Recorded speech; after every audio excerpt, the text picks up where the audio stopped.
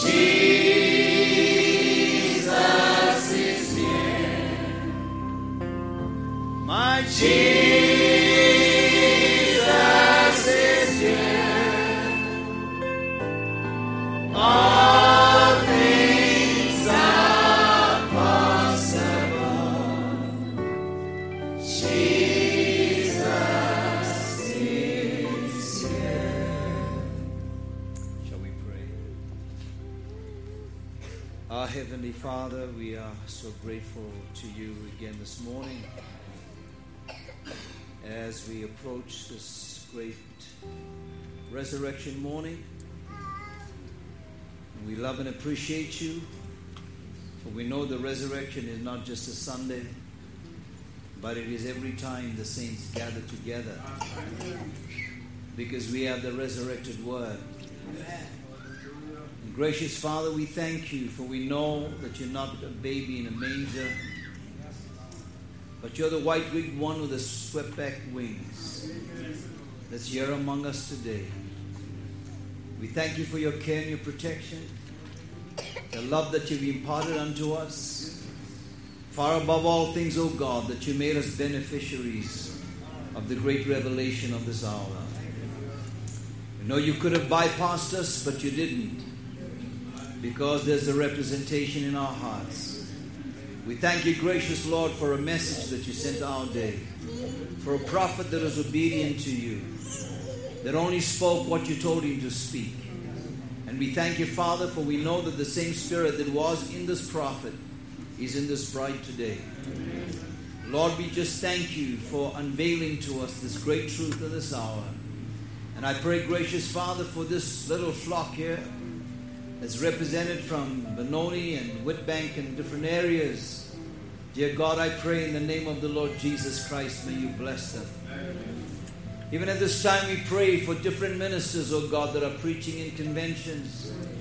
Gracious Lord, we pray that you be with them and may you bless them. May they preach the unadulterated word, sheep food for the bride. God, may they be feeding, oh God, and I pray that you be with them and bless them. Bless your little bride that you've called from every kindred, tribe, and nation and tongue.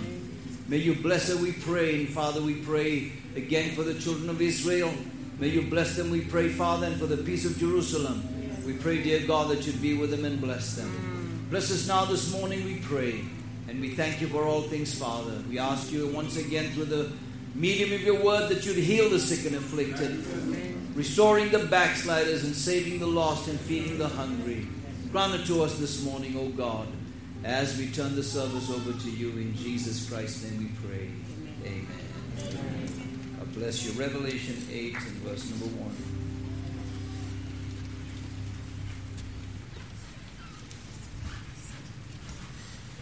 And when he had opened the seventh seal, there was silence in heaven about the space of half an hour. You may take your seats. And this morning we'd like to speak a very simple subject on living in the hour of silence. And I pray this morning that God will help us as we look into the scriptures. And at this time I want to salute my precious brother Joseph Latola. I believe he's a great minister, and I enjoyed the things that he preached. And it's so good, so refreshing. I was just telling my wife, it was so nice just to be sitting there and hearing somebody just preach such clean things and that could really feed your soul. Amen. So I appreciate my brother. It was a joy just standing beside him to minister to you the word of the Lord. And I pray God will give us grace to do it again. And also I want to salute our young ministers here, Brother Tinashe and Brother Madiba. It's so good to see young ministers rising up, and it's a promise that young ministers will rise up and get a hold of this message and be able to deliver it to the people. It looks like the old people are stuck and they don't seem to be going anywhere. And what they are calling basics is what Paul told us to leave aside and move to perfection. And the real basics is the opening of the Word, because it does not take an intellectual mind to bring these things. It is God in simplicity, and He's doing that for us this morning. Amen. So the Lord bless you. And silence is a tremendous thing, because nobody can explain silence, and you can't say anything or too much about it. Which is why when theologians were trying to probe at, like Brother Branham said, they were probing at these things, they would try to give their interpretation from seal number 1 to seal number 6. Most of it, or almost all of it, was wrong anyway. When they were trying to figure out the first seal, they said that was the Holy Ghost. And Brother Branham said he also thought it was, until the angel came and told him, no, it is the evil spirit. So they were probing at these things, but when it came to the 7th seal, what could they say about silence? And I read a book by William Barclay on his, he was a great theologian, on his exegesis on the book of Revelation. And when it came to the 7th seal, all he said was, there was silence, that's all. Amen. He never said anything else. He couldn't say anything else. Yes, sir. But silence is a tremendous attribute. When Jesus was standing before Pilate, the Bible said he opened not his mouth. Yes, sir. So in that silence, he was speaking something. Yes, sir. But it was not able to be understood by those that were there. The Bible said they marveled that he didn't say anything. Amen. But in what he didn't say, he was saying something. Because Brother Branham said God does great things in silence. That's right, sir. And as our Brother Joseph said, God can draw millions and millions of gallons of water without making a single noise. And you don't even know how the water vapor went up there to form the clouds. But when you and I want a cup of water, we make a bunch of noise just to get one little cup of water. Come on, sir. And the prophet said in the morning when you get up, you see those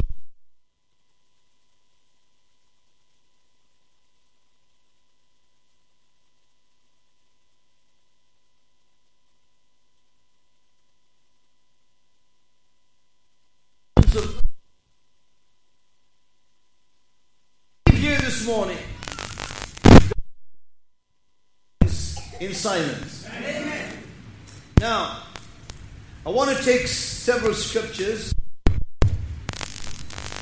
and go through. It's really very simple, and I pray that God will help us to be able to see that God has been doing something.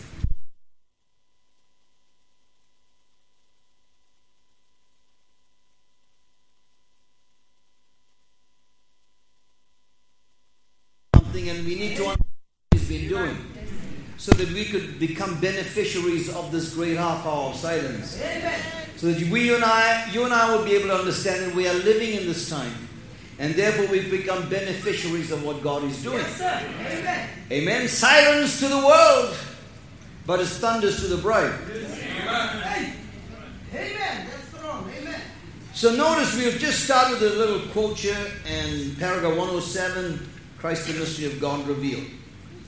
He said there's one thing He hasn't revealed yet, of how He will come and when He will come. Yes.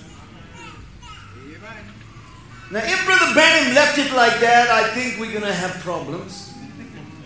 But he said it's a good thing He doesn't, and then he said no. He showed it or revealed it in every type that's in the Bible. Amen. Amen. So that's what we want to do this morning. Go into the Bible and look at the types so we could see the how and the when of His coming. Hallelujah. So here's God's prophet, 7 great education, telling us, as I said the other night, that I want to tell you what was in God's mind. And some people might say, this man's got a nerve to come and tell us, he wants to tell us what's in the mind of God. But that wasn't a nerve. This prophet was so in touch with God Amen. Yes, sir. Amen. that he could break into the very thoughts of of Almighty God and bring those thoughts and make it known to you, because God does great things in silence. You see, because that which was in the mind of God, the devil could not get it. Whenever God spoke, the devil heard it. But when it was in the back part of his mind, the devil knew nothing about it. So which means when God has come in this half hour of silence and begin to unveil his mind to you, not a theologian's approach, not some man's great teaching, but the very mind of Christ being delivered to the bride, and now you know that God is doing great things in this half hour of silence. Hallelujah. So that's where we want to go to by God's grace. So God was silent on the how and the when of his coming.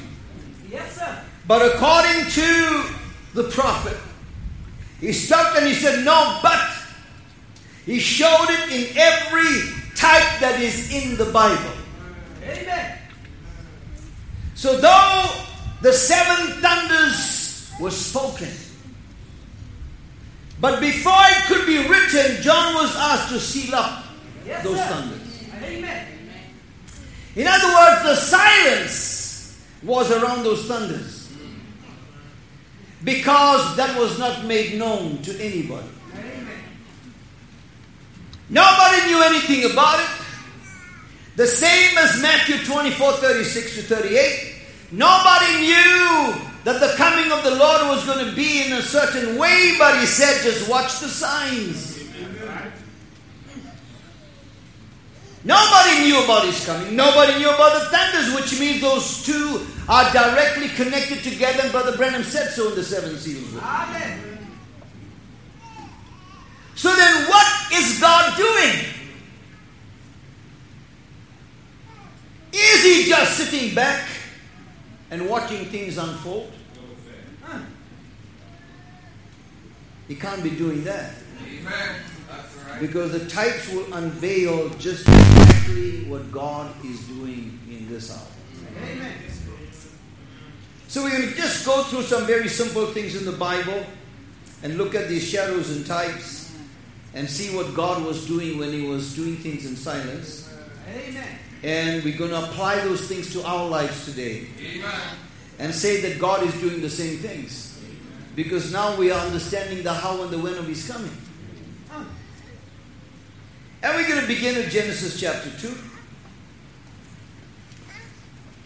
Verses 1-3. Thus the heavens and the earth were finished, and all the host of them. And on the 7th day God ended his work, which he had made, and he rested on the 7th day from all his work which he had made.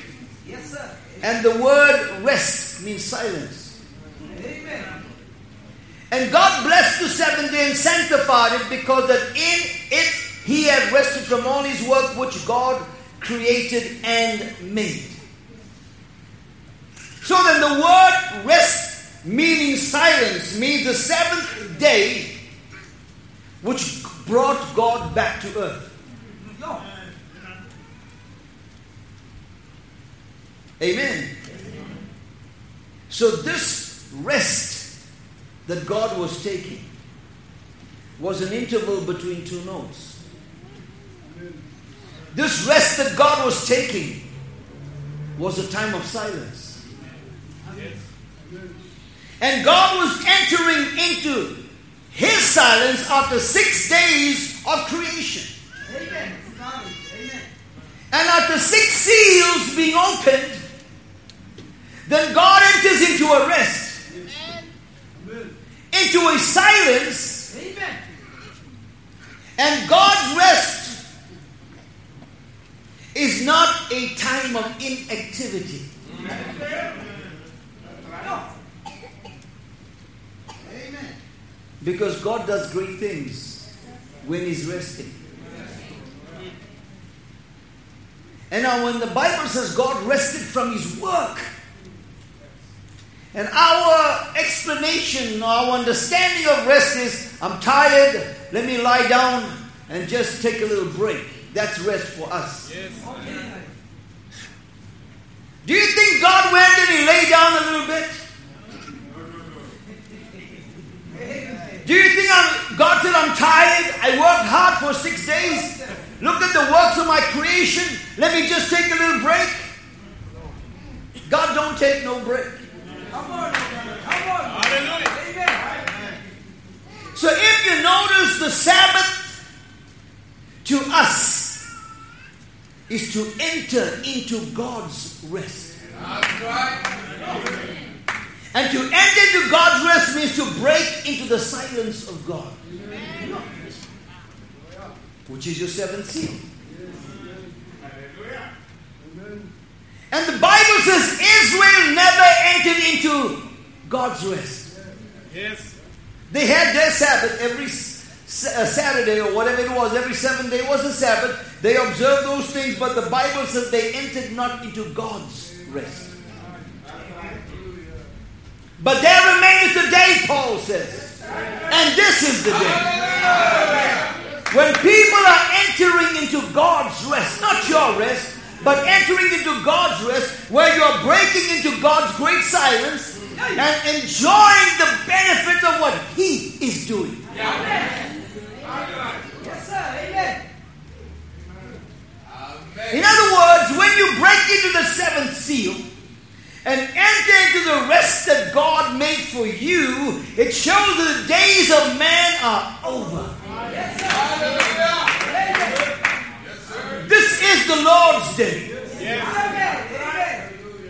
The day, like I said, of big personalities throwing themselves around and putting themselves on the computer and sending themselves all over the world. Those days are finished. That's right.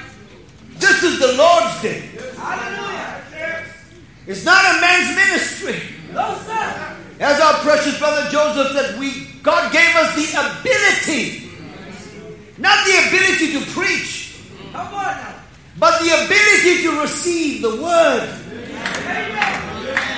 Hallelujah. Yes, sir. So let's look at what God was doing in Genesis 2, because remember, Genesis 1 was God just speaking. Let there be, let there be, let there be. That's what He did in Genesis 1. But in Genesis 2 was not let there be. Which means in Genesis 1, God was just speaking the word. But in Genesis 2, the word becomes flesh. Amen. In verse 7 of Genesis 2, the Bible says, God formed man from the dust. Notice, this is God entering into His rest now. This is His silence time. And in this time of silence, what is God doing? He's forming man from the dust of the earth. Taking those 16 elements. And God was not in some other dimension there. He was right there upon the earth, because the seventh seal brings Him back to earth. So right there in Genesis 2, He was right there in the garden. Hallelujah.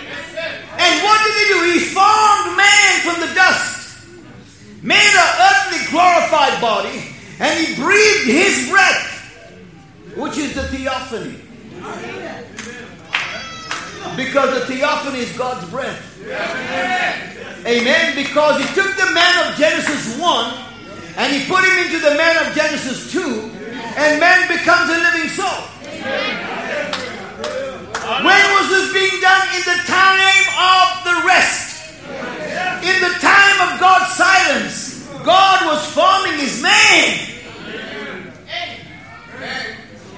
So Genesis 1 was the spoken word, but Genesis 2 was the manifestation of the spoken word. Because today everybody talks about spoken word, this and that, and this quote, that quote. That's wonderful.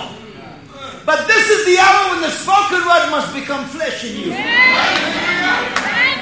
And if it doesn't, we've missed the mark. If it doesn't do that in your life, then you haven't entered into God's silence. Amen. You haven't broken into this great rest that God has been promising you. That's right, sir. Amen. Notice also, In verse number 15, the Bible says, and the Lord God took the man, the one that he formed, and he put him, amen, into the Garden of Eden to dress it and to keep it. So then, which means he was positionally placing. Amen. He told Adam, you can take control of the whole earth. It's all yours. You're an amateur God. Amen. Do what you want. Speak to nature. Stop it if you want. Do anything. I've given you power and authority. Amen. While I'm on power and authority, you know, in Genesis chapter 1, the Bible says, and God created man in his image, That's right. Amen. after his likeness. You got it. Amen. And after he made the man in his image, after his likeness, then he said to the man, take dominion over the earth. Now watch the order. He had to come first into the image, and after the likeness, then he gave him dominion. And a lot of people want dominion first. And because they want dominion, they cause problems everywhere they go. But you see, when you come into the image and after the likeness of God, then you will have power with character. But if you just want dominion because you know some quotes and because you've heard some tapes, then brothers and sisters, that is satanic. So God took this man and he positionally placed him, even though there was a whole earth for him to govern, but he put him in a certain part of the garden, so it was positional placing in the time of God's rest. You know, I think it's the greatest privilege to be a son of God. Amen. And I tell my family, even if I don't have to preach another day, I don't mind. I said, just the fact that I'm a son of God, I'm just so happy. So notice, in the time of that rest, God made man an amateur God with the power to choose. Amen. He had the power of choice. He was a God. And what the serpent was telling him was not wrong. He says the thing of it is, he told the woman, if you do this, you'll become as God. And that's the truth. Verse 19.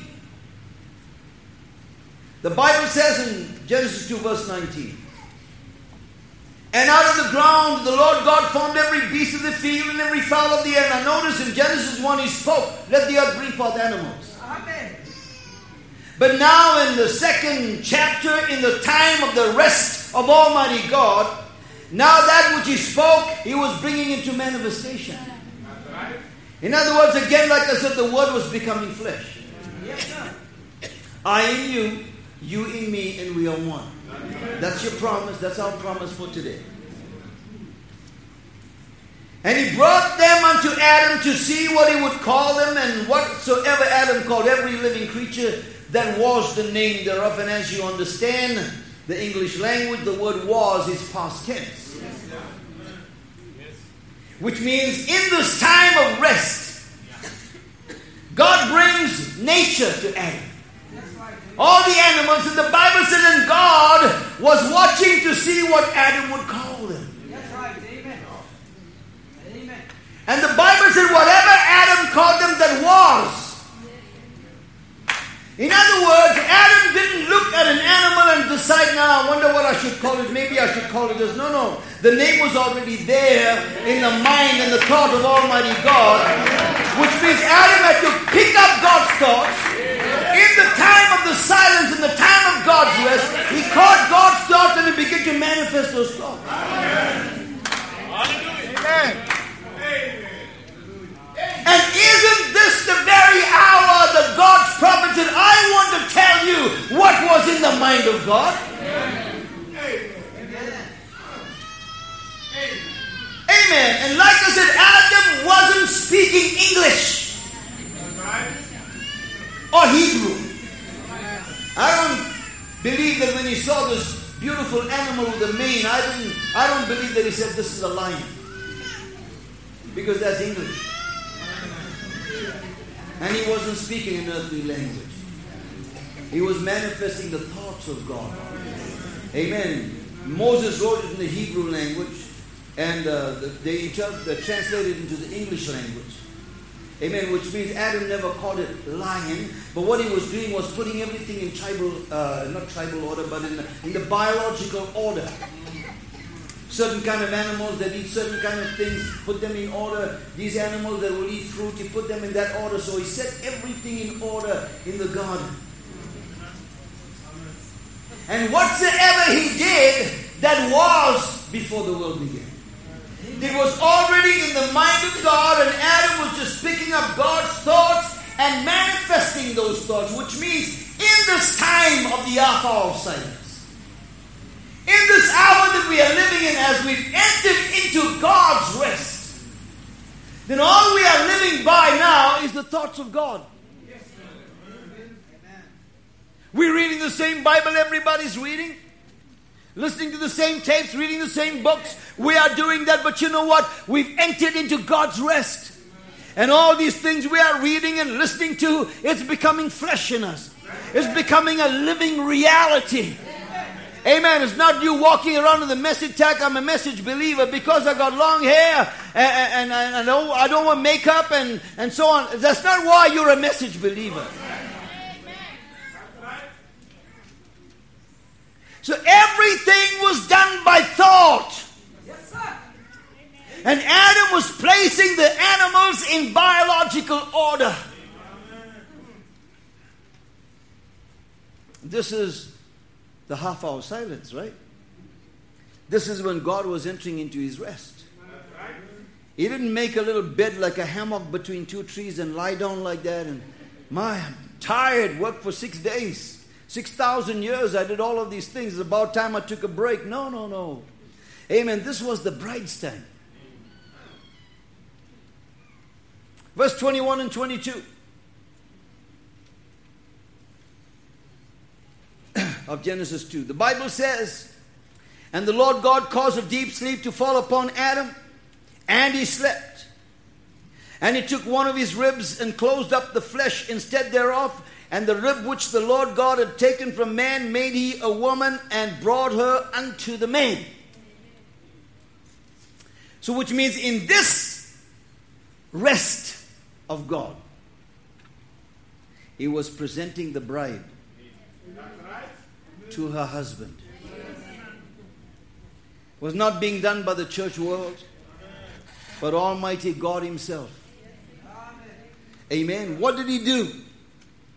He forms the bride which was taken from Adam's side. And notice, Adam had to die for his bride to come forth. There had to be a death because the Bible says God put Adam to a deep sleep. And Brother Branham said the deep sleep is death. So Adam died. And because he died, he had to have a resurrection. So there was a death and a resurrection right there in the Garden of Eden, in the time that God was resting. And God had to take this very same message, which is our Jesus Christ, and this message had to be crucified. It had to die for the purpose of bringing forth the bride in the resurrection when the bridegroom recognizes who his bride is.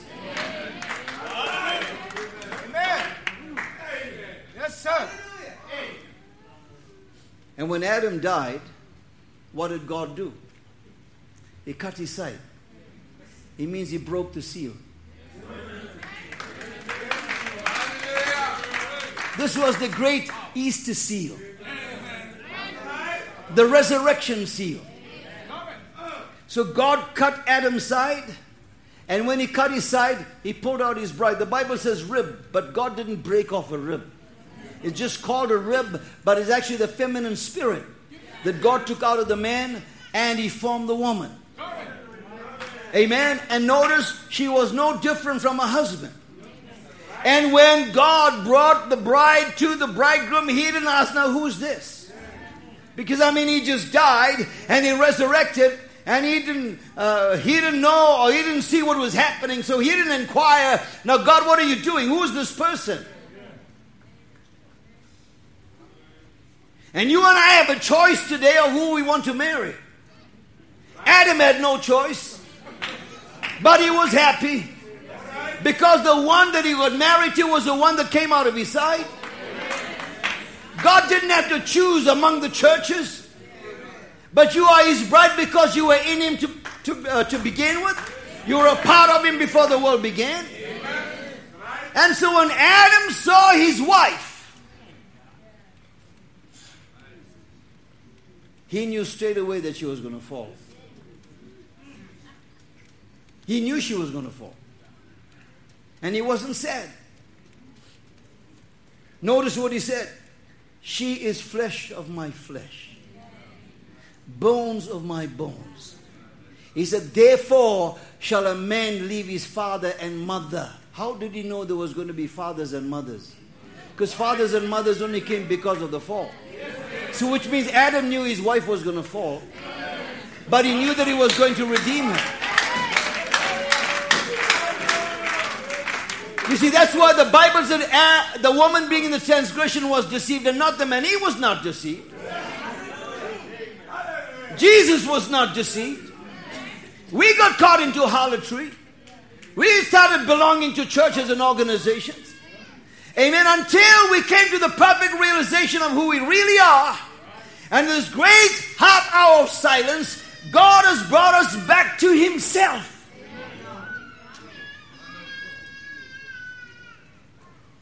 So notice God was doing this in the time of his rest. She was his by election because she was a part of him to begin with. And Adam could not have any other woman. Amen. Although there was polygamy and all kinds of things after that, but Adam never had another wife. He had only one. That's right, my brother. He doesn't have another one. Amen. Just one wife is all he's got. And many-membered bride that he called from every kindred, nation, tribe, and tongue. Amen. And we are represented here as the bride of Jesus Christ, being introduced to him in this half hour of silence. Amen. When God is doing these things in us, when the ministry of the spoken word is becoming a manifested word. Yes, sir. Like I said one time, when God first spoke the word, it was just spoken word. Yes, sir. But there was nobody to write it. So God called Moses to the mountain.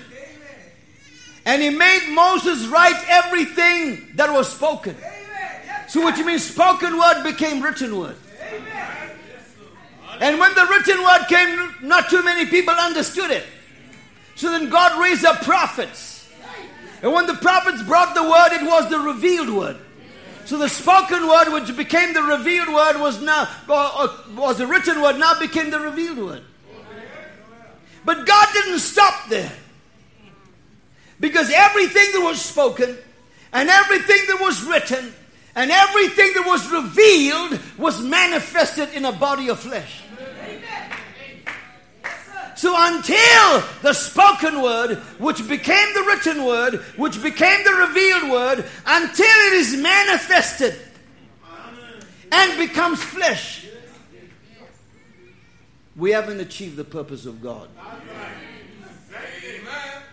For in the beginning was the Word was God, and the Word became flesh and dwelt among us. Even the message of the hour, when Brother Branham started preaching, it was just spoken word on tape. Yes. Then brothers took the spoken word and they started making books. It became written word. Then ministers came and they started preaching. It became revealed word. But in the hour of silence, in the time of God's rest, when you entered into his rest, everything that's in the pages of this message is now inside you. In other words, you are the very manifestation of Almighty God. If anybody wants to see God, they must see God in you, or else they've missed it. Jesus Christ on 2 feet. Amen. Written epistles known and read of all men. Hallelujah. Let's go to Genesis 7, verses 1 to 5. And the Lord said unto Noah, Come thou and all thy house into the ark, for thee have I seen righteous before me in this generation. Of every clean beast thou shalt take to thee by sevens, and make his female, the male and his female, and of beasts and not clean by two, the male and his female, of fowls also of the air by sevens, the male and the female, to keep seed alive upon the face of all the earth, for yet 7 days. And I will cause it to rain upon the earth 40 days and 40 nights, and every living substance that I have made will I destroy from off the face of the earth. And Noah did according unto all that God the Lord had commanded him. Now, page 483 of the Seals book. I'm not sure Brother Joseph quoted this, or Brother Madiba, or Brother Tinashe. Paragraph 78. Or this from 77. Now the 8th chapter only reveals the scene, S-C-E-N-E, of the scene of the 7th seal, where nothing else is revealed. Now nothing is not revealed in the 7th seal. So Revelation 8 only tells you the silence, so nothing else is revealed. Are we together? Now, but nothing to do with the 7th chapter of Revelation. Its revealing of the 7th seal is perfectly mute. Paragraph 78.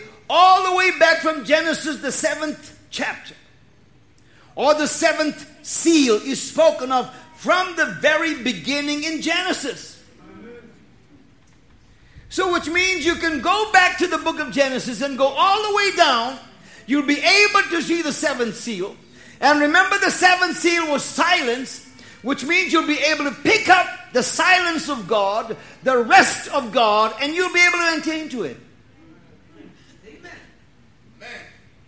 Now Jesus prophesied, as it was in the days of Noah, so shall it be. Hallelujah. Yes, sir. And when the church world talks about the days of Noah, they talk about the promiscuity, and they talk about the violence, and they talk about the crime, and all of those things, which is true.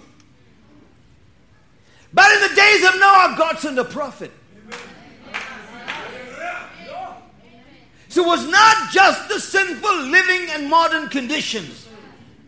But in that day, God sent a prophet with a message of grace.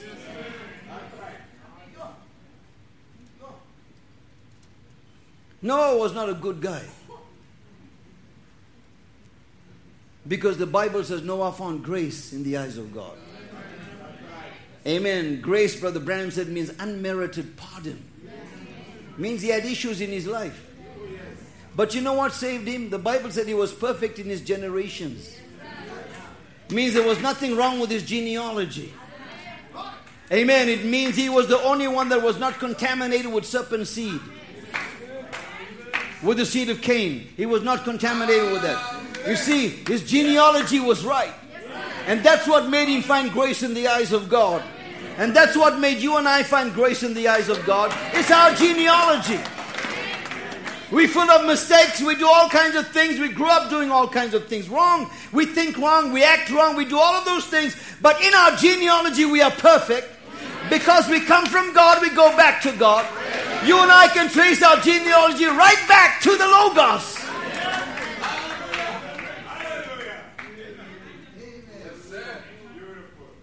So notice, in Noah's day, he provided them with an ark to save them from the judgments. And Brother Branham explains that the ark was made from a very soft, porous wood. He said, and water would just soak into it and would cause the whole thing to sink. But the wisdom of God is above the wisdom of man. And Noah didn't argue and say, but Lord, why this kind of wood?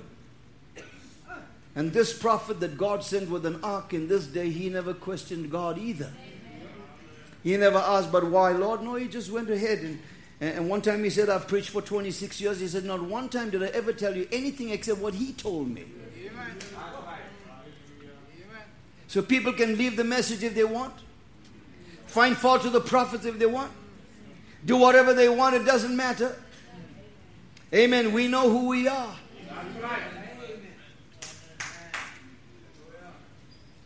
So notice the ark was made of a soft, porous gopher wood, which would have sunk and everybody in that ark would have drowned. But Brother Branham said God showed Noah a tree. And he said he had to chop the tree down, take the sap out and boil it. And he said, and there he would have the pitch. That he would pitch that ark within and without. Amen. So which means that wood, which is humanity, is so soft and porous, it would sink any time, but because it has pitch within and without, it'll be able to stand the hour of judgment. That was Noah's ark. But in this hour, the Bible tells us that in the right hand of him that sat upon the throne, there was a book which was sealed within and on the backside with 7 seals. If it was not sealed within and without, the devil would have got a hold of it and all of us would have drowned. But he sealed it with his own seal. The king sealed that book within and without, and nobody could break that seal except the king himself. And he took it upon himself to come in this half-hour silence and be able to come in this generation. And I think it's a wonderful thing that God never put us in Luther's age, or Wesley's age, or any other age. He brought us in this hour that you and I might be witnesses and beneficiaries of the half-hour of silence. That you and I could enter into God's rest. Notice, God speaks His word and He will never change His word. And God declared there will be 120 years that was determined for man. And at the end of 120 years, He said, yet another 7 days. See, those 7 thunders had to utter. The silence of God had to come. And look at the things that were being done. The days of mercy were ended. Yet another 7 days. The silence of God entered into His rest. Like we said, where was God? He broke out of the dimension. And He was right in the ark. He had to be. Because the language that He uses, it says, and the Lord said unto Noah, verse number 1, Genesis 7, come thou,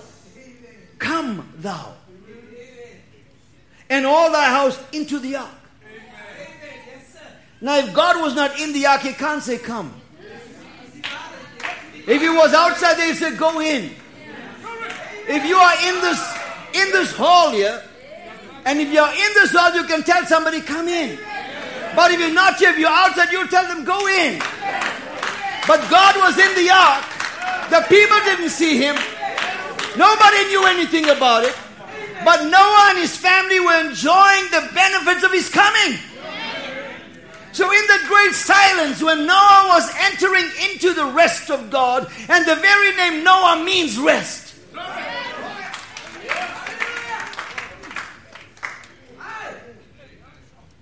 So notice, when we look at Genesis 2, you got to see what God did there is doing in you.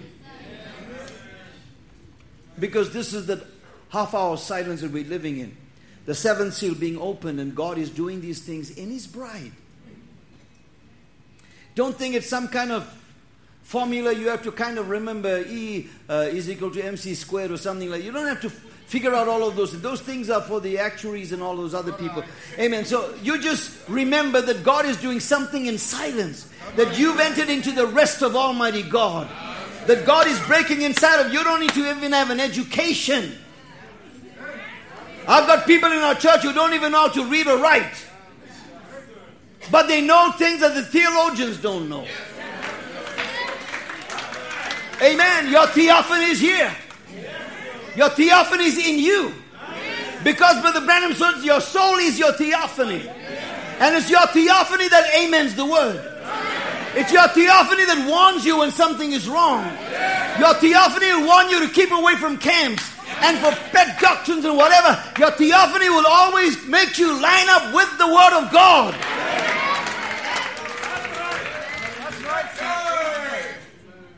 And notice what God was doing in the time of Noah was not a public show. The people on the outside didn't know what was going on. And you know what? God didn't bring the animals in. He told Noah, of every clean beast thou shalt take to thee by sevens. Now, how on earth were these animals, out of maybe hundreds or thousands of lions, how was one lion and one lioness will know that he and she have to enter into the ark? You see, the supernatural element is not gifts. The supernatural element is the quickening power. Where the word is quickened, and God himself is doing. In other words, Noah's message was so supernatural that one bull elephant and one cow elephant knew that they were the ones that are going to go in the ark. One lion, one lioness had to go into the ark. 7 doves had to go in. 7 sheep had to go in. Amen. They had to go in exactly by the message of Noah. And I believe the message of this hour, the supernatural element has got a hold of you. Amen. And told you got to get into the ark. This is the hour of silence. 120 years are over. Yet another 7 days. 7 thunders after their voices. 7 seals open. Amen. All these things are happening right here in the ark.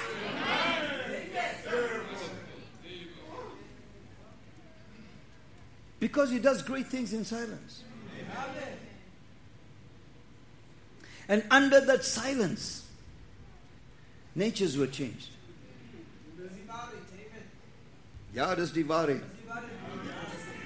Because when the lion and lioness were walking and they saw those lambs out there, they didn't say, that's going to be my lunch. All right. You know what God did? Everything that Adam had lost, he restored. He brought them back to the original nature before the fall. Amen. So that the lion and the lamb could be together and eat grass together. Amen. Like brothers just enjoying the benefits of the silence of Almighty God. And I believe that you and I, well, maybe you had a lion nature or a hyena nature or whatever, but God has restored your original nature back again.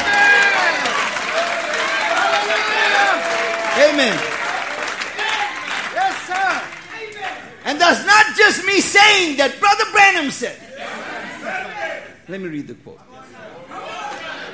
Come on. Notice what he says. Its redemption. Paragraph 119, page 76, Seals book. Its redemption means all legal possessions to all that was lost by Adam and Eve. He said, oh my. And it says, Brother Branham claps his hands together. Amen. We should do that too. What ought that to do to a born-again Christian?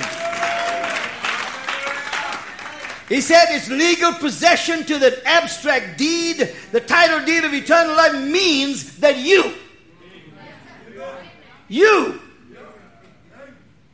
not people on the outside, not those theologians, not the smart guys in the message. He says you. It means that you possess everything. that Adam and Eve lost. Everything. You know, Adam lost his right to the tree of life. He lost his inheritance. Amen. And he lost his fellowship. Those three things Brother Branham spoke about that Adam lost. And in the hour that we are living in, God has brought you back to your right to the tree of life. Because right now when you come to the house of God, you are feeding of the tree of life. You eat it. And God has restored the original fellowship. And He's brought back your inheritance, which Brother Branham said is your name in the book. Amen.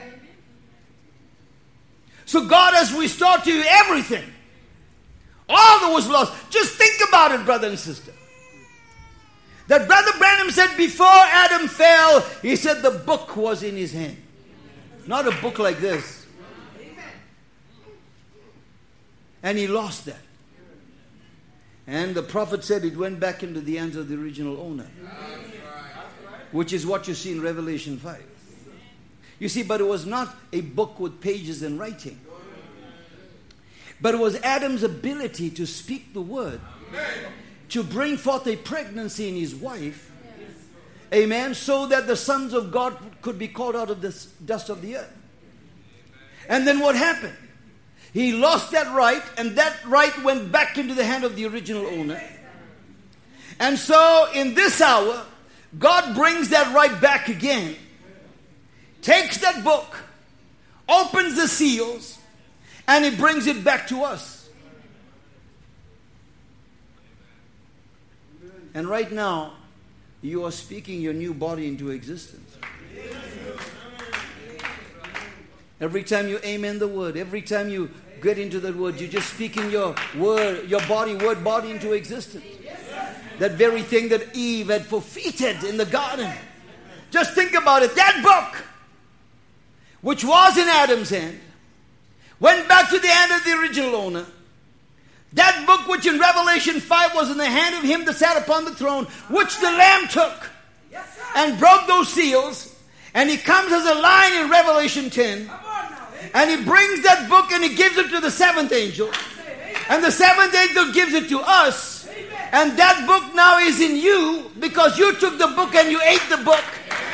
Which means this book which was in God's hand, that came to Adam's hand, went back to God's hand, taken by the Lamb, brought by the lion, given to the seventh angel, is now inside you. I challenge you to believe it. Because this is the truth. Because this is not a man, this is Almighty God ministering His word to you in this time of silence.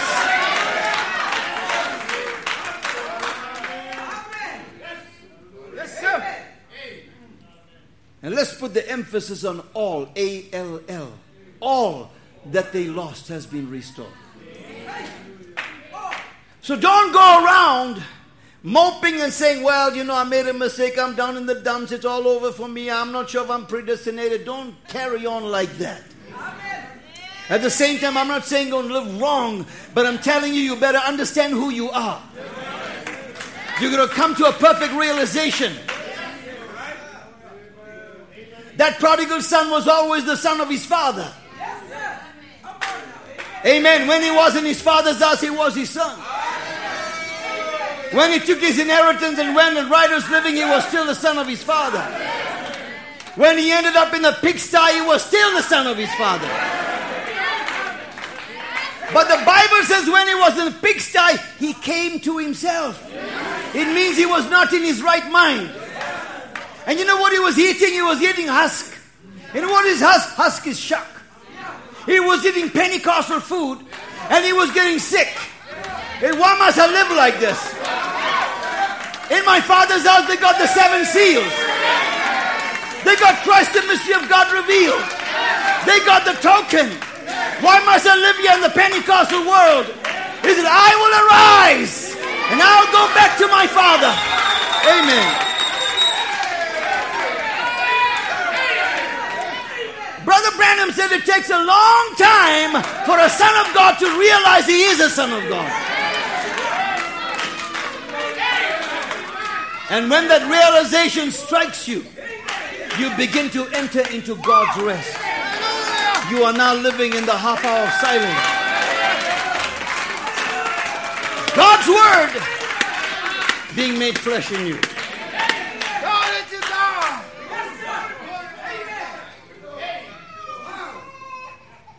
Genesis 24, verses 1 to 7, and we pick up a few scriptures a little later. And Abram was old and well stricken in age, and the Lord had blessed Abram in all things. And Abram said unto his elder servant of his house, that ruled over all that he had, Put, I pray thee, thy hand under my thigh, and I will make thee swear by the Lord, the God of heaven and the God of the earth, that thou shalt not take a wife unto my son of the daughters of the Canaanites among whom I dwell. But thou shalt go unto my country and to my kindred, the same bloodline, and take a wife unto my son Isaac. And the servant said unto him, Peradventure, the woman will not be willing to follow me unto this land. Must I needs bring thy son again unto the land from whence thou camest? And Abram said unto him, Beware thou that thou bring not my son thither again. Verse 7.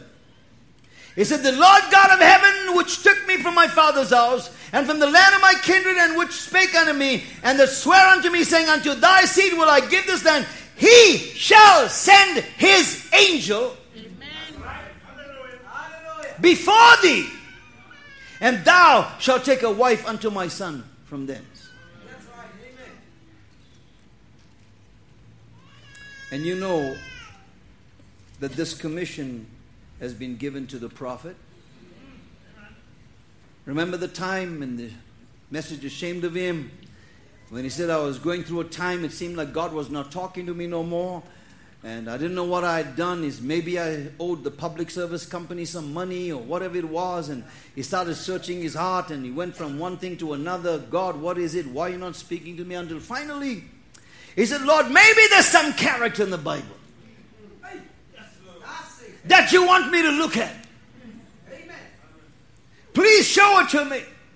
He said, I closed my eyes and I opened my Bible and I put my finger there, and when I opened my eyes, there it was, Genesis 24, 7 to 9. He said, perfect with my message. Go and get a bride for Isaac. He said, chills went down my spine. That's what God was showing him. You see, this is a type of the rapture. And Isaac never physically put his feet in Mesopotamia.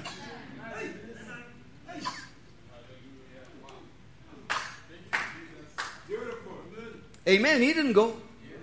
But a messenger was sent with the message. And the messenger going with the message was the coming of Isaac. This was the calling of the bride to the rapture. Commission given to Eliezer. Amen. And notice, Eliezer's problem was not being able to find the bride. That was not a problem to him. But he said, peradventure the woman will not follow me. And the people accuse us of following a man. I don't have a problem with that. Because he's a star on the right hand of God, he led me to the word. No problem. But notice, he said, he shall send his angel before thee. And Reverend T just quoted that quote that I'm going to read to you before he handed the service to me. And notice what he says, time of decision. And it was in the evening time when he come to the well near the city. And it was about that time that Rebekah had to make a decision. I believe. Watch Brother Branham sing. I believe. And I believe it too. I believe the angel of the Lord beat him there about a half hour. Not half hour, about a half hour. And about a half hour, the only place that's in the Bible is Revelation 8:1. Which means the bride is called under the seventh seal. For he will send his angels before thee, that makes the way clear. And it must have been the angel of God, notice, that spoke to Rebekah's heart and said, go get the water. And Rebekah came to the water of life at the evening time. God was working on both sides. Prophet, did you get the picture? And now I'm asking you, do you get the picture? Is the church in the last days? Notice, it's the church in the last days. In other words, he's taking this very scene in Genesis 24 and he's bringing it right down to us, and he said, it's the church in the last days. The evening time, the evening lights are here. It's the time that the angel of the Lord in a supernatural is revealing himself to Rebekah, the bride of Isaac. He said, and somehow or another, she's moved to go to the waters of life. Amen. Oh, my heart is turning over with joy. I can hardly preach when I think of that. The evening time is come. The angel of the Lord's in the message. Notice, the angel of the Lord is in the message. Goes forth and woos the Rebekah to come to the waters of life. I feel like crying. I'm so happy to think that God wooed me, you and I, to bring us to those waters of life, to be able to have this relationship in this time of rest, the great half-hour silence that the world knows nothing about. But God has picked you. Amen. And he spoke to you. And when he brought you the message, this is the waters of life that God has granted to you and I.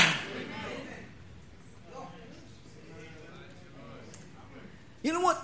If I was Eliezer with this commission, I don't think I would have gone to the well. I would have gone to the little village out there in Mesopotamia and I would have inquired. Anybody knows Nahor around this area? I think that's what I would have done. And God's prophet never did that either. He never went to inquire. But the word that he brought was for the predestinated. And the predestinated would have responded to the word, sink or swim, live or die. She would have responded, and she has. And notice Eliezer's prayer. Now I'm bringing these things to you so you'll understand that in this half-hour silence there's certain things happening. In Genesis 2 we saw what was happening, it's happening now. In Genesis 7 we saw what was happening in the days of Noah, it's happening now. Amen. Here's Genesis 24, and we notice now that Eliezer's prayer in verse number 14, his prayer, as I paraphrase it, was something on this order: Lord God of Abraham, my master, here I am with this commission, and it's a difficult commission, but I'm here to find the bride for my master's son Isaac. When she comes to this well, I will ask her for water, and she must give me and my camels with me. So when she came, all he said was, give me some water to drink. He didn't say the other part. The other part was unspoken.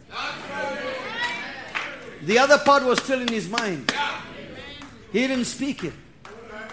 In other words, this bride, in this time of silence, has to catch the thoughts of Almighty God to be able to be bride to Isaac. So you see, that part was not spoken to her. So when he said, give me some water to drink, she said, surely I will give you and your camels with you. And Brother Branham said the camels was the power or the word that was going to take her to Isaac, and she had to water that word. So in other words, Rebecca broke into the silence. She entered into a rest, caught the thoughts of the message, and was able to see that the message was not just spoken word books. She was able to see that the Bible was not just words written. But she knew that she had to catch the very thought that was behind that word. That's what made her the bride. Is that right? He said, I will ask her for water, she must give me and my camels. So when she fed the very animals that was going to take her to Isaac, that's what made her the bride. So where are we today then? We might memorize quotes, we might know this, we might know that, and we might say, well, I've been in the message 30 years, 40 years, whatever it was, and maybe I met this one, I met that one, talked to this one, and talked to great ministers. We could have done all of those things, but that's not the qualification. That's not the requirement of Almighty God. God wants you to break into that silence. God wants you to enter into His rest. Catch His thoughts and live by those thoughts. Because remember, the part that is spoken, the devil will mess it around. That is the open evidence. But the sealed evidence, the devil cannot get a hold of. And that's where we are today. And only after she responded by catching his thoughts, then he asked her genealogy. Who are you? If it was me, I would have asked her, what's your name? Which family? No, but he said, give me some water to drink. And after she had caught the thoughts of Eliezer, then he asked her, who art thou? And then he began to weep and began to worship God. Then he told her what his mission was. And he was a total stranger. And he was telling Abraham, what if she doesn't follow me? Abraham said, no problem. That's not your worry. You just go with the message and preach. But the angel that has been with me is going to go before you. And he's going to bring in the half-hour of silence so that the bride could enter into the rest. You just go and do as I tell you to do. And leave the rest to me. Hallelujah. And then God saw to it that Rebecca was able to come to this marriage. And when Eliezer spoke, she believed. Conduct, order, and doctrine, everything. She just believed. Amen. A total stranger. And you know what? She fell in love with somebody she had never physically seen. And everything she knew about Isaac was what Eliezer told her. I thought I knew Jesus. I didn't know him until I came into the message of the hour. And all I know about him now is what this Eliezer has told me. Amen. And because he told me, I fell in love with somebody that I never physically saw. And I entered into a marriage by an invisible union.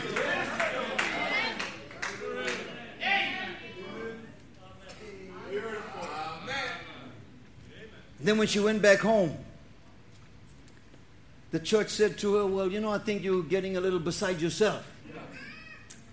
Why don't you just wait 10 days, which is 10 senses, that dulls you, that keeps you away from the silence, that stops you from getting into your rest. 10 days. She said, no. I'm on my way right now. I'm packing my bags. I'm on my way to meet my Isaac. I'm going. You can't hold me back. And whenever there was a question, she never went to the other ministers because there were other servants there with Eliezer. She went right back to the prophet. What is this? What is that? And you know what? This is for you young people. When finally they came to the place, the Bible said Isaac was meditating in the field.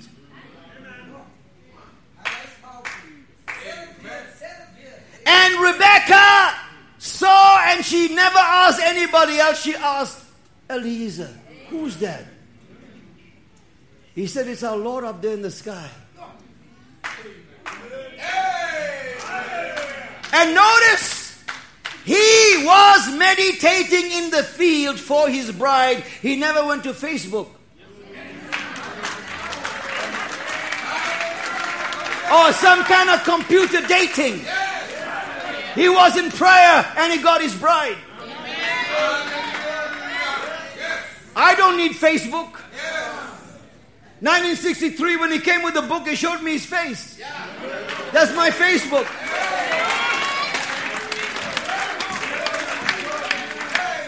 And notice, she lifted up her eyes. When he lifted up his eyes, he saw the camels. The Bible doesn't say he saw Rebecca, he saw the camels. In other words, he was watching the word that was going to bring his bride. And when she lifted up her eyes, she saw Isaac. Hallelujah. That's all we see. When we lift up our eyes, we only see him. Amen. And Brother Branham said, God only watches over his word. And he said, God only resurrects his word. Which means you got to be word to be resurrected.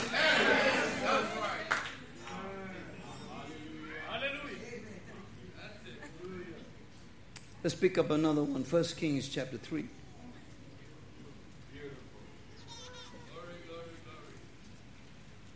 There's a whole bunch of 16 to 28, verse number 16 to 28, but 1 Kings, the 3rd chapter. Let's not read it, I'll just paraphrase it to you. This is about the two women that had children and so on like that, and they were disputing who the mother really was. You know the story, right? 1 Kings chapter 3. And Solomon was just promised in the previous chapter when he saw God in the dream. And God asked him, ask whatever you want. No strings attached. Anything you want, I'll give it to you. And he said, Lord, give me wisdom to judge this great nation that you gave unto my father David. So God gave him wisdom, and the very next chapter was the test of that wisdom. So this was Jehovah now, in this chapter, proving the gift. Let's bring the story together. Two women, both caught up in harlotry. And don't you ever think you were not in harlotry. We were a part of it to begin with. We didn't even know any better. But we got caught up with all kinds of systems and all kinds of organizations, and we got caught up in message camps and personalities. We got caught up in those things. Amen? Let's be truthful about that, right? Amen. So we were caught up in harlotry. Amen? And these two women represent the bride and the church. And the Bible said both of them had children together the same night. In other words, the word was coming forth at the same time. And both of them were receiving it. Receiving the message. And receiving the message for the bride is the birth of the man-child, which Brother Branham called the seed child of this hour. But according to the scriptures, the Bible tells us one child died. Caught death or whatever death it was, suffocated, died. One child died. And a dispute over the living child arose. Both of them were claiming the living child, citing that the children were swapped at night. The one mother was saying, while I was sleeping, she came and took my living baby. And the other one said, while I was sleeping, she came and put a dead baby by me. So there was a dispute. Both of them claiming the living child. Both of them saying they got the revival. And the matter went up to this king. So here's King Solomon. And he was in the throne room. And the throne room is always a hub of activity. With counselors, lawmakers, scribes, and servants. The throne room was not a place where a king will go and have a rest. If he wants a rest, he'll go to his bedroom or take a walk in his garden somewhere or lay down somewhere. But if he wants a rest, he won't go to the throne room. The throne was for a specific reason. So let's pick up the scene. And I want you to notice there was this great hub of activity. Counselors making laws and everything, and signatures going on like that, and people speaking, and all kinds of things were happening, and the servants were there fanning Solomon like this and bringing some fruit or food or whatever it was, water and everything, and there were just a whole lot of activity.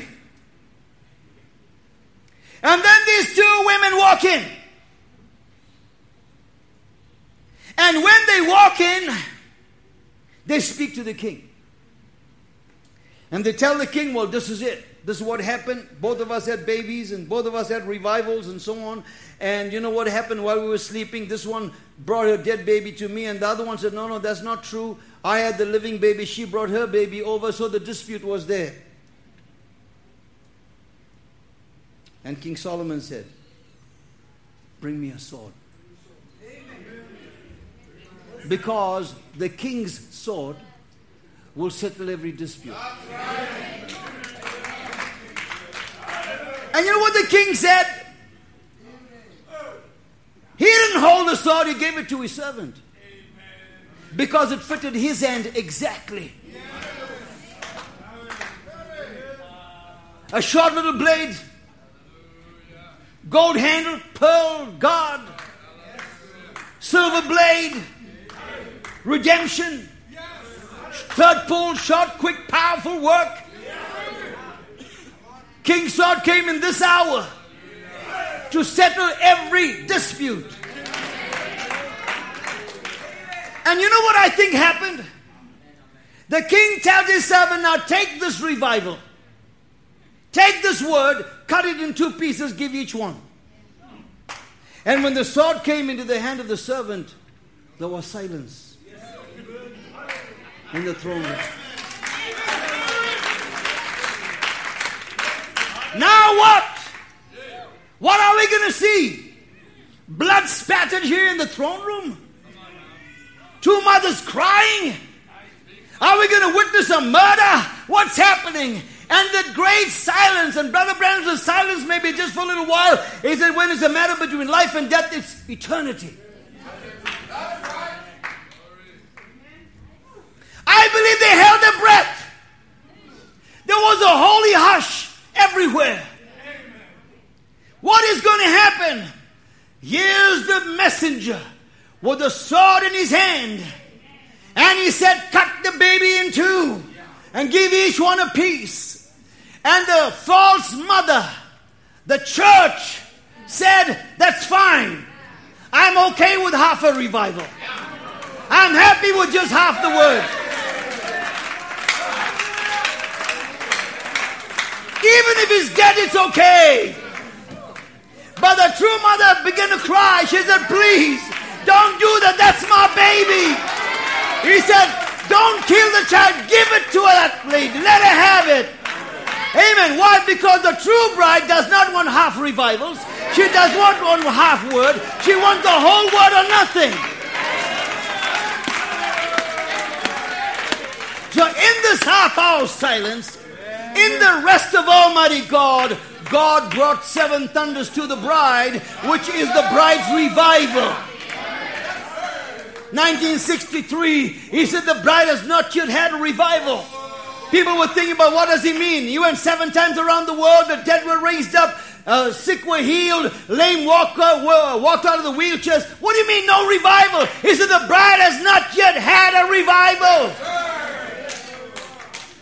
You see, that's what people were looking at before revival. 1964, recognizing your Danish message, Brother Branham said, look at those men, Young Brown, Jack Moore, crying out, God send us revival, God send us a prophet. He said, what is it? Yeah. They did not recognize the awakening of the bride.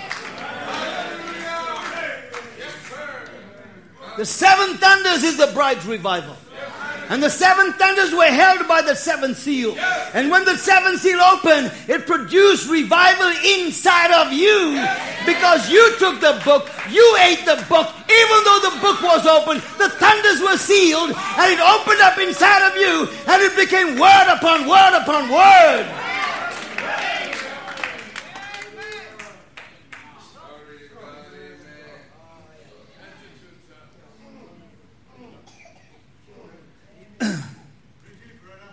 1 Kings chapter 6 and verse number 7.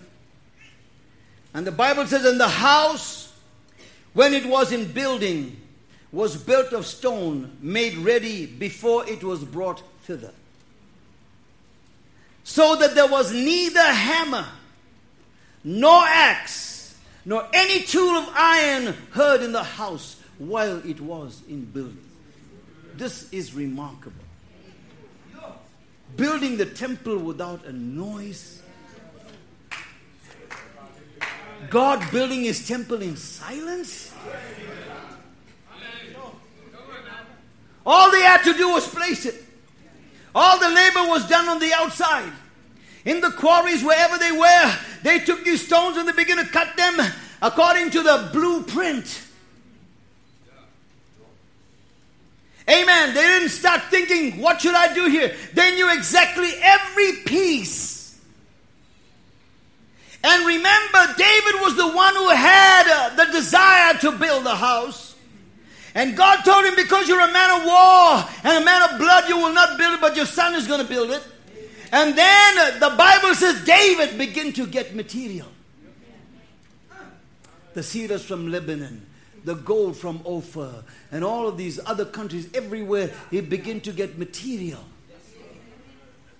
to build the temple. Amen. And God in this generation has sent the word out and called his bride from every kindred, every tribe, every nation, every tongue, and we are the material. Not only are you the material, you are the house. Not only are you the house, you are the tabernacle of God. Amen. And which God was wanting to live inside. And notice the temple was in construction with material that was imported from all parts of the world. The stones were cut and shaped in the quarries and were brought to the temple site and were placed positionally. Paul never knew that he was a messenger to a church age. Irenaeus, Martin, Luther, Wesley, none of them believed that they were messengers to the age. But only in the end time, God raised up a prophet and he began to put those stones together. And all the stones were already cut. Amen. He put them all together. Faith, virtue, temperance, patience, all of those things. He put them all together. By the way, the virtues are not the thunders. But the thunders will produce the virtues. The strength of the pyramid is the head. And from the head flows all the power. That's what the thunders is. The opening of those seven seals. The headstone coming down. The white stone on which the sun had not shone. Amen. This is the hour that we are living in. When God is unveiling these things to you and I.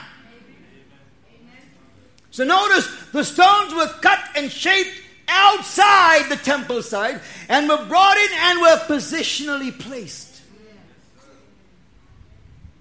It fitted so perfectly that no adjustments had to be made. The Bible said there was no sound of hammer or axe or iron or anything. Can you believe, my brother and sister, that temple was built in silence?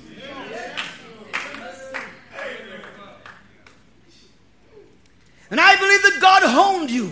He shaped you. He cut you with the word. And he brought you here today. And he's positionally placing you. And now behold, the tabernacle of God is with men. Paul says, know you not that you are the temple of the Holy Ghost. And that God lives inside of you. You better believe that. And how did God do it? In silence. We've entered into the silence of God. And now, what God is doing is He's actually built you up so that He could live in it. Did not Jesus say, foxes have holes, birds have nests, but the Son of Man hath not where to rest His head? He said that 2,000 years ago. But He's not saying that today, because the Son of Man found a place where He could rest His head. And it's upon the bride. And the people look at the cloud and say, but that's just the head, where's the body? Well, here's the body. And it's a dimensional change. Amen. The headship is here, Brother Branham said. And we are no longer two, but we are one. That day you shall know that I am in you and you are in me and we are one. In silence, God did it. And I'm so glad He did it like that. Because if He made a noise about it, then the devil would have heard. But He did it in silence. He married us under the third pole.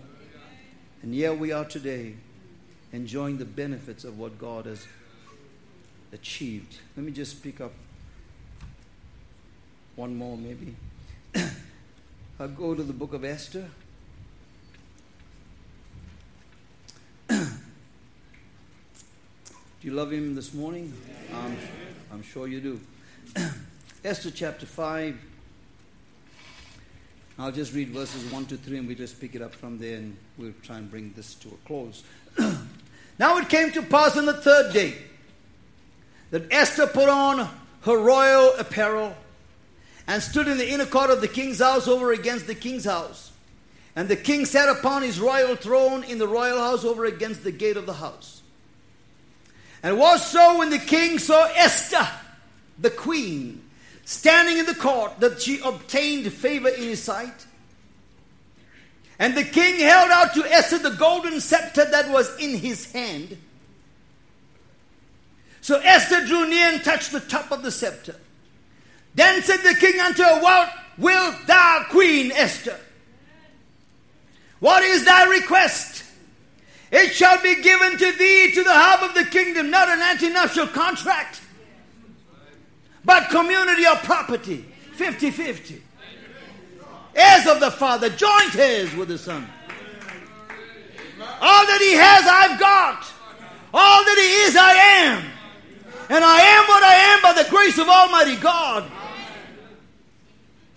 Notice, Esther's identity was a mystery. Read in the book of Esther, nobody knew except Mordecai that she was a Jew. And to become the queen, she had to receive a new name. Her name was changed from Hadassah to Esther. And Esther means a star. So in Persia, it was assumed that Esther herself was a Persian. Even her enemy, Haman, did not know who she really was. And even the devil's guessing now. Not sure, is this bride or isn't it bride?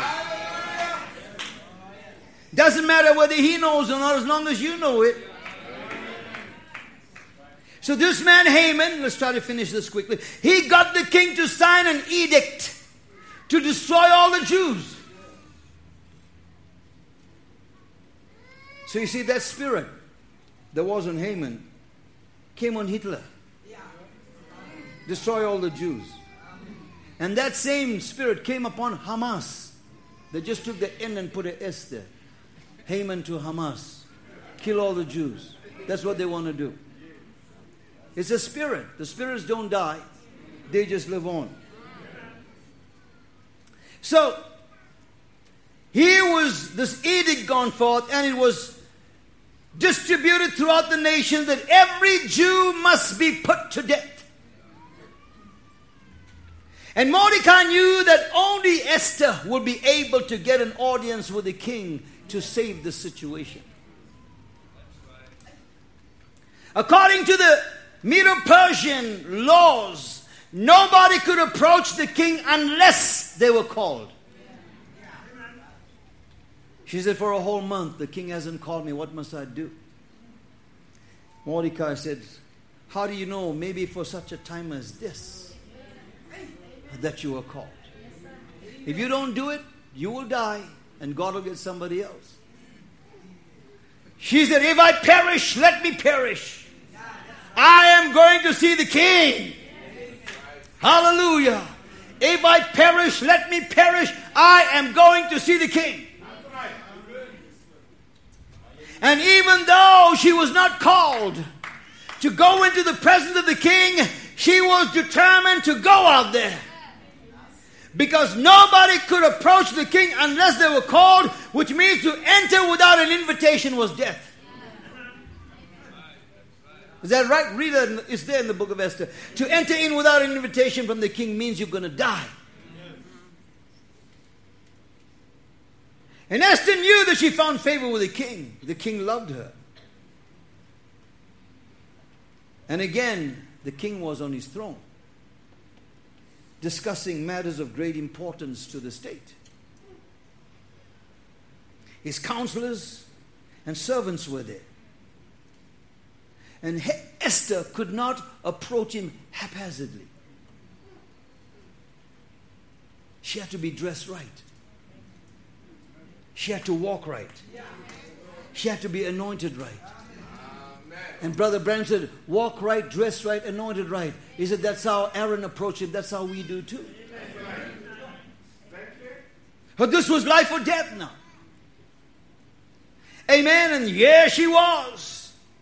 And the only thing that could save Esther was something that was in the right hand of the king. It was his golden scepter. And I believe when she entered into the throne room, all the counselors stopped. Whatever they were doing, they stopped. There was silence in the throne room now. What's going to happen? Nobody, the king never gave us a summons to go and call Esther. Look at her now, she's right here in a royal apparel. What's going to happen? Are we going to witness the death of our queen? There was silence in the throne room. Seventh seal opened. Esther had to enter into the king's rest. And I believe she was not looking at the counselors, nor the wise men, or the servants. She did not admire the beauty of the throne room, but her eyes were on the right hand of the king. What was in his hand was going to save her. Amen. And the Bible said he stretched forth the scepter, and Esther touched the top of it. And the king said to her, what wilt thou have, Esther? I will give you even to the half of my kingdom.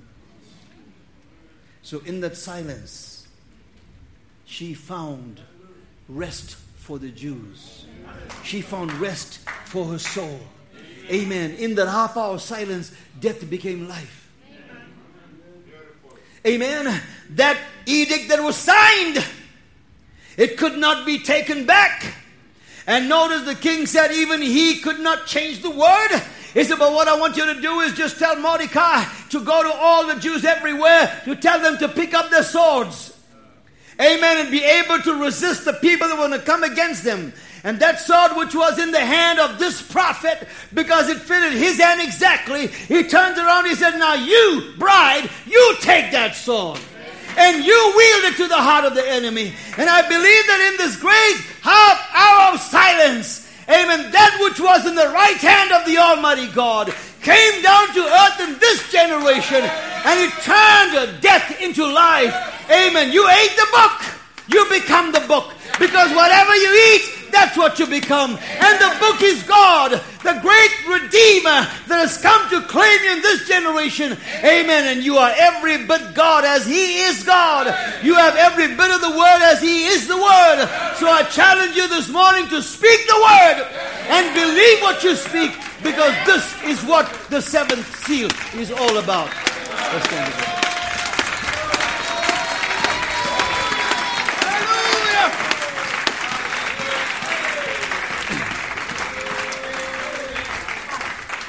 Hallelujah. Can we just bow our heads for a few moments?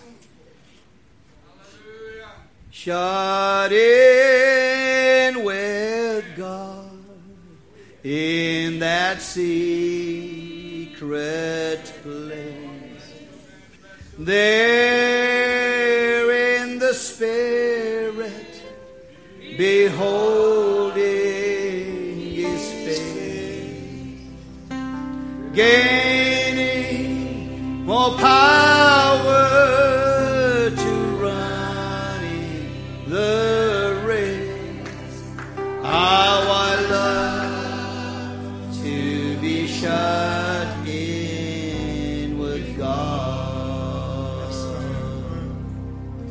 Shut in with God in that secret place. There in the Spirit, beholding His face, gaining new power to running the race. How I love to be shut in with God. Shut in with God in the secret place. There in the Spirit, beholding His face,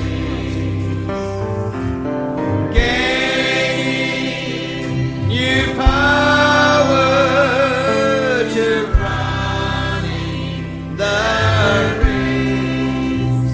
How I love to be shut in with God. Let us pray. Our gracious Heavenly Father, we are grateful to you that you've granted us the grace to enter into your rest. Israel could not do it. The church ages couldn't do it. They all looked to a certain day in the week. But we have looked to the Lord's day, broken into that great silence, found rest at the feet of our Lord Jesus Christ. Not tossed about anymore by every wind of doctrine. Not taken away from pillar to post, thrown from here to there. But we have found our position. We have found our rest, O God. And thank you for that peace that passes all understanding. The joy that is so unspeakable. Full of glory, full of grace, and full of power. We love you and appreciate you. And just thank you, Father, for the wonder of thy word. No wonder your prophet said the Bible has become a new book to us, O God. Father, we pray this morning and thank you, dear God, for all that you've done. Lord, may you bless your people today. And even this little broken up message that I preached this morning, oh God, little pieces here, little pieces there. I pray the great Holy Spirit will put it all together. And oh God, make this great big picture that all of us might be able to see exactly where we are in this half hour of silence. Lord, may you bless your children, I pray. My precious brother Joseph, oh God, to whom you have allotted this evening's service, oh God, I pray in the name of the Lord Jesus Christ, amen, that the anointing will come and break the yoke of bondage, oh God, that you would use him, Father, for your sake and your glory. Lord, that your people might rejoice and say it was so good to be in the house of the Lord. Bless my precious brother. Bless the ministers here, my Father. And may they have a real burden, oh God, to see this word going forth with no personal ambitions, oh God, but to see the burden of the Lord upon their hearts. May you be with us, we pray. And God, we commit all things into your hands. In the name of Jesus Christ we pray. Amen. Shut in with God in their secret.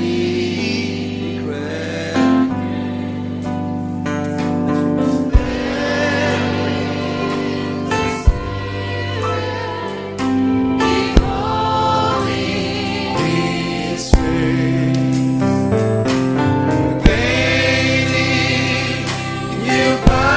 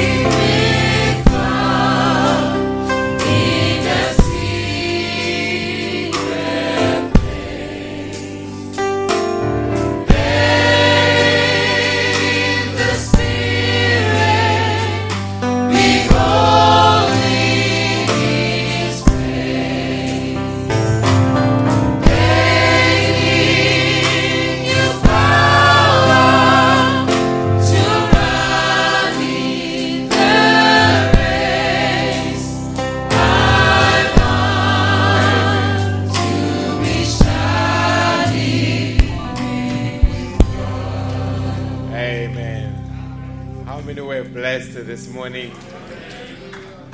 I think there were some profound statements that were spoken by God through the lips of Brother Steve. How many agree with me on that one? The theophany is the breath of God.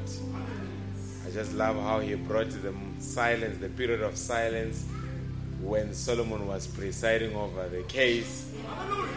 No wonder Brother Bram said the seventh seal is like a rocket. It keeps on shooting.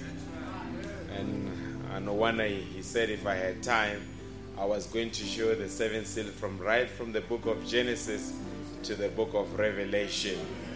Amen. I don't know. Brother Steve stays in Newcastle, and we are next to the highway N4. We want to put it on record that he must never pass on the N4 without stopping by.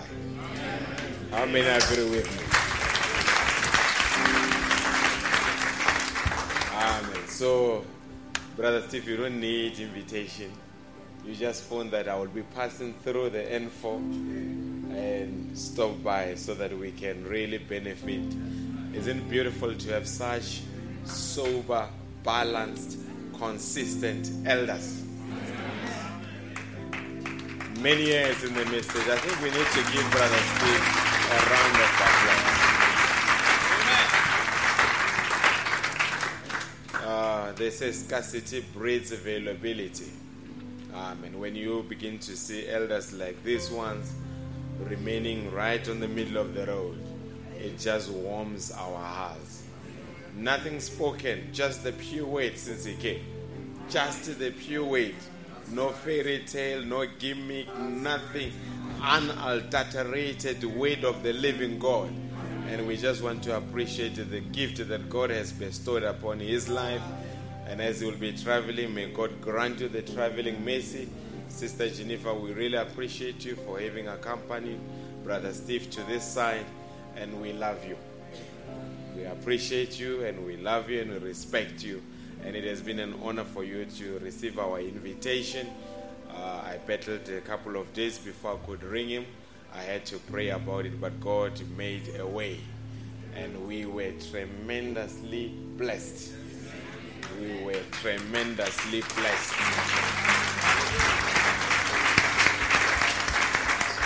Amen. So we're just going to wrap up. Brother Joseph Latola will put the roof. Amen. So we will close the convention. We're having great expectation. I don't know much about soccer, but in my youth I heard about two soccer players from Brazil, Ronaldo and Bebeto. I was told that when you combined those two players, you were bound to put the ball behind the goalkeeper into the net. So it was in my heart that let me get the spiritual Ronaldo and Bebeto.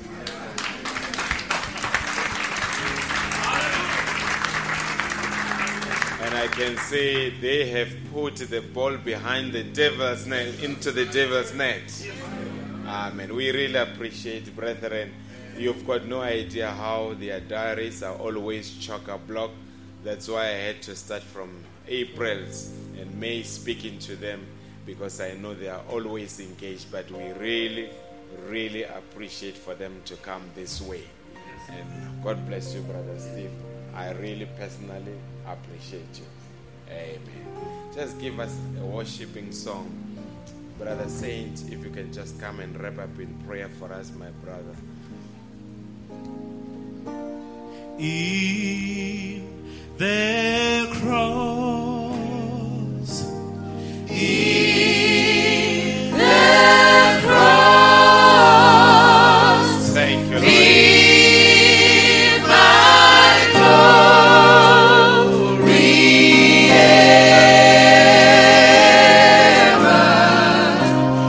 Oh, till my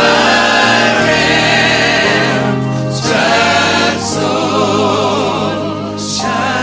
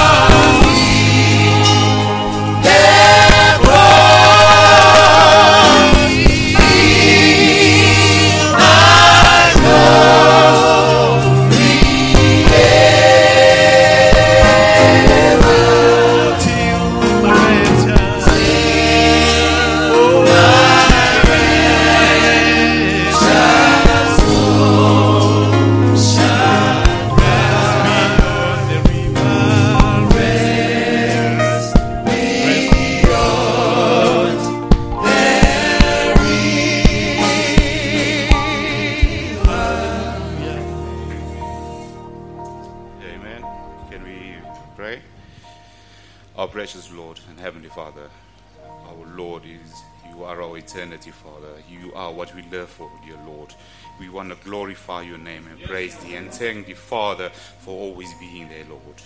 We also want to ask, Lord, and thank thee for these precious ministers and pastors that you have given us, Lord, because you said in your word, faith comes by hearing the word, Lord.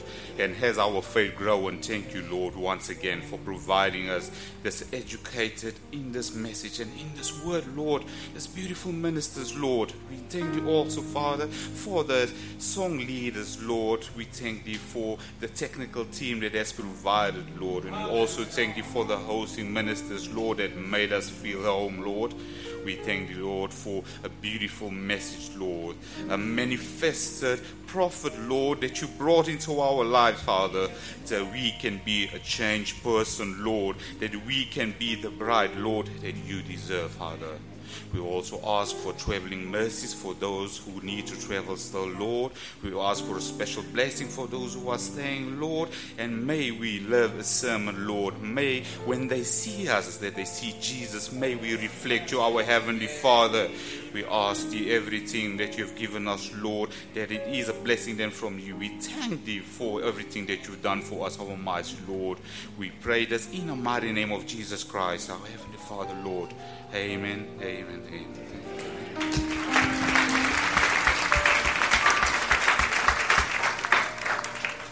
Amen. God bless you richly. It's just 2 songs, and then thereafter you will be dismissed. Do not forget, we are not having service next week, Sunday, but we are meeting at the showgrounds with the Third Exodus singers for the music service. In that service, Brother Vindala will preach, so we are looking forward. Amen. Just give us a song to Jubilant. We are blessed. Did you hear about the 2 women? Say, just cut it into pieces and give me the gifts, and maybe give her the weight. Says, no, we don't want to have the revival. That was beautiful. Hallelujah. You can give God a round of applause.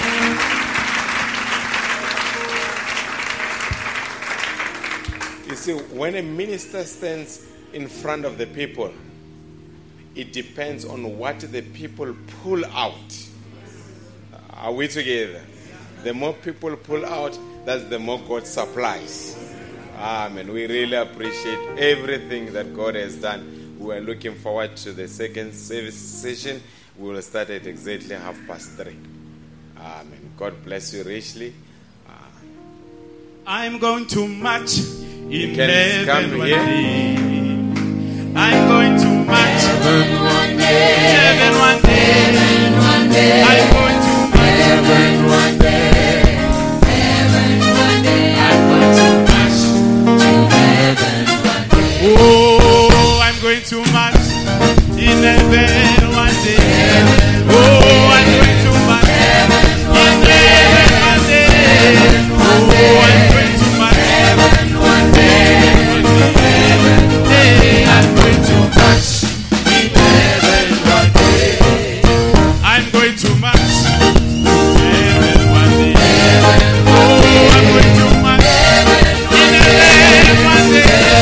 Oh, I'm going to march Heaven one day. one day. Oh,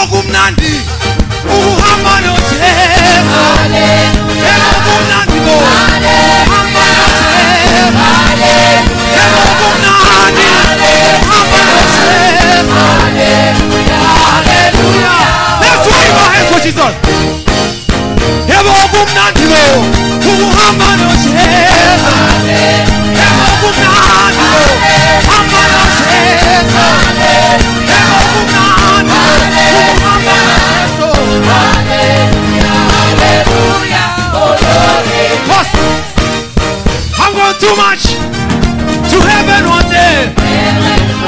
I'm going too much to heaven one day. I'm going too much heaven one day. I'm going too much heaven one day. Hallelujah. Let me talk. Let's sing the Zulu version of it. Tina silinde lusuku Emmanuel Olukhulu lona lomuna Kuka Jesu olapha bantwela eyohlwithwa uyu Jesu hallelujah hallelujah kitoko yuwasa Jesu Tina sisela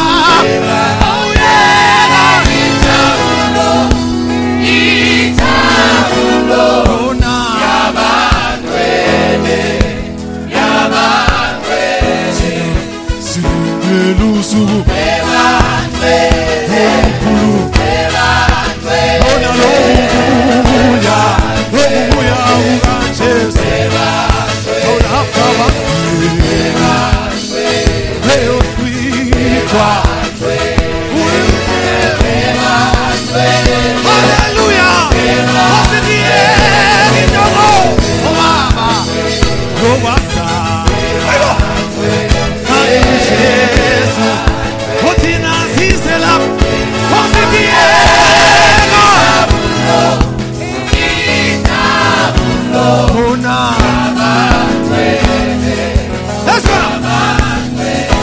City way.